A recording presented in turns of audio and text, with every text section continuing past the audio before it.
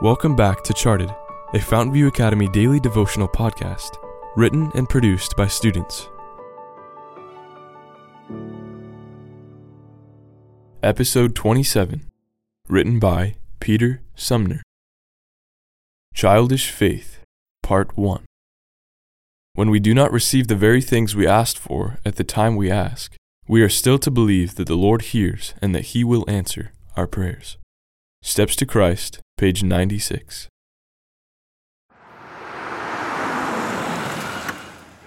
A familiar car pulled into the driveway next door, and out stepped a very bedraggled Roger. "Mom, he's back!" I yelled, my voice echoing through the stiff, silent afternoon breeze. "Can we go and see him?"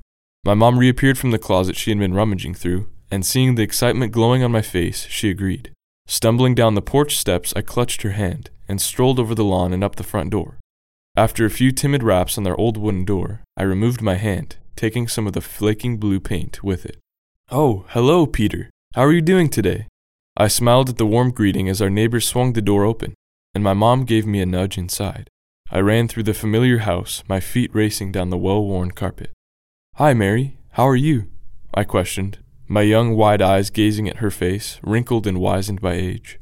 She smiled but made no attempt to reply. "Mary, what's wrong?" Concern clouded my blue eyes and my small hands grabbed at her shawl, but she still gave no answer. At this moment, Roger and my mom came into the room, and sensing my distress, Roger knelt in front of me. "She can't talk anymore. Her voice is gone," he solemnly informed me.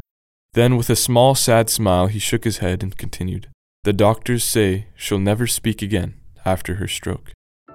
As Mom and I left the house hand in hand, I couldn't help but inquire, "We can pray for her, right? I want Roger to be happy again, and I want his wife to be able to speak again."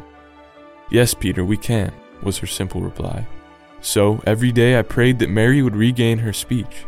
Time passed, and God didn't seem to be hearing my earnest pleas. Yet, I was undaunted. Don't forget to listen to the next episode to hear the rest of this story.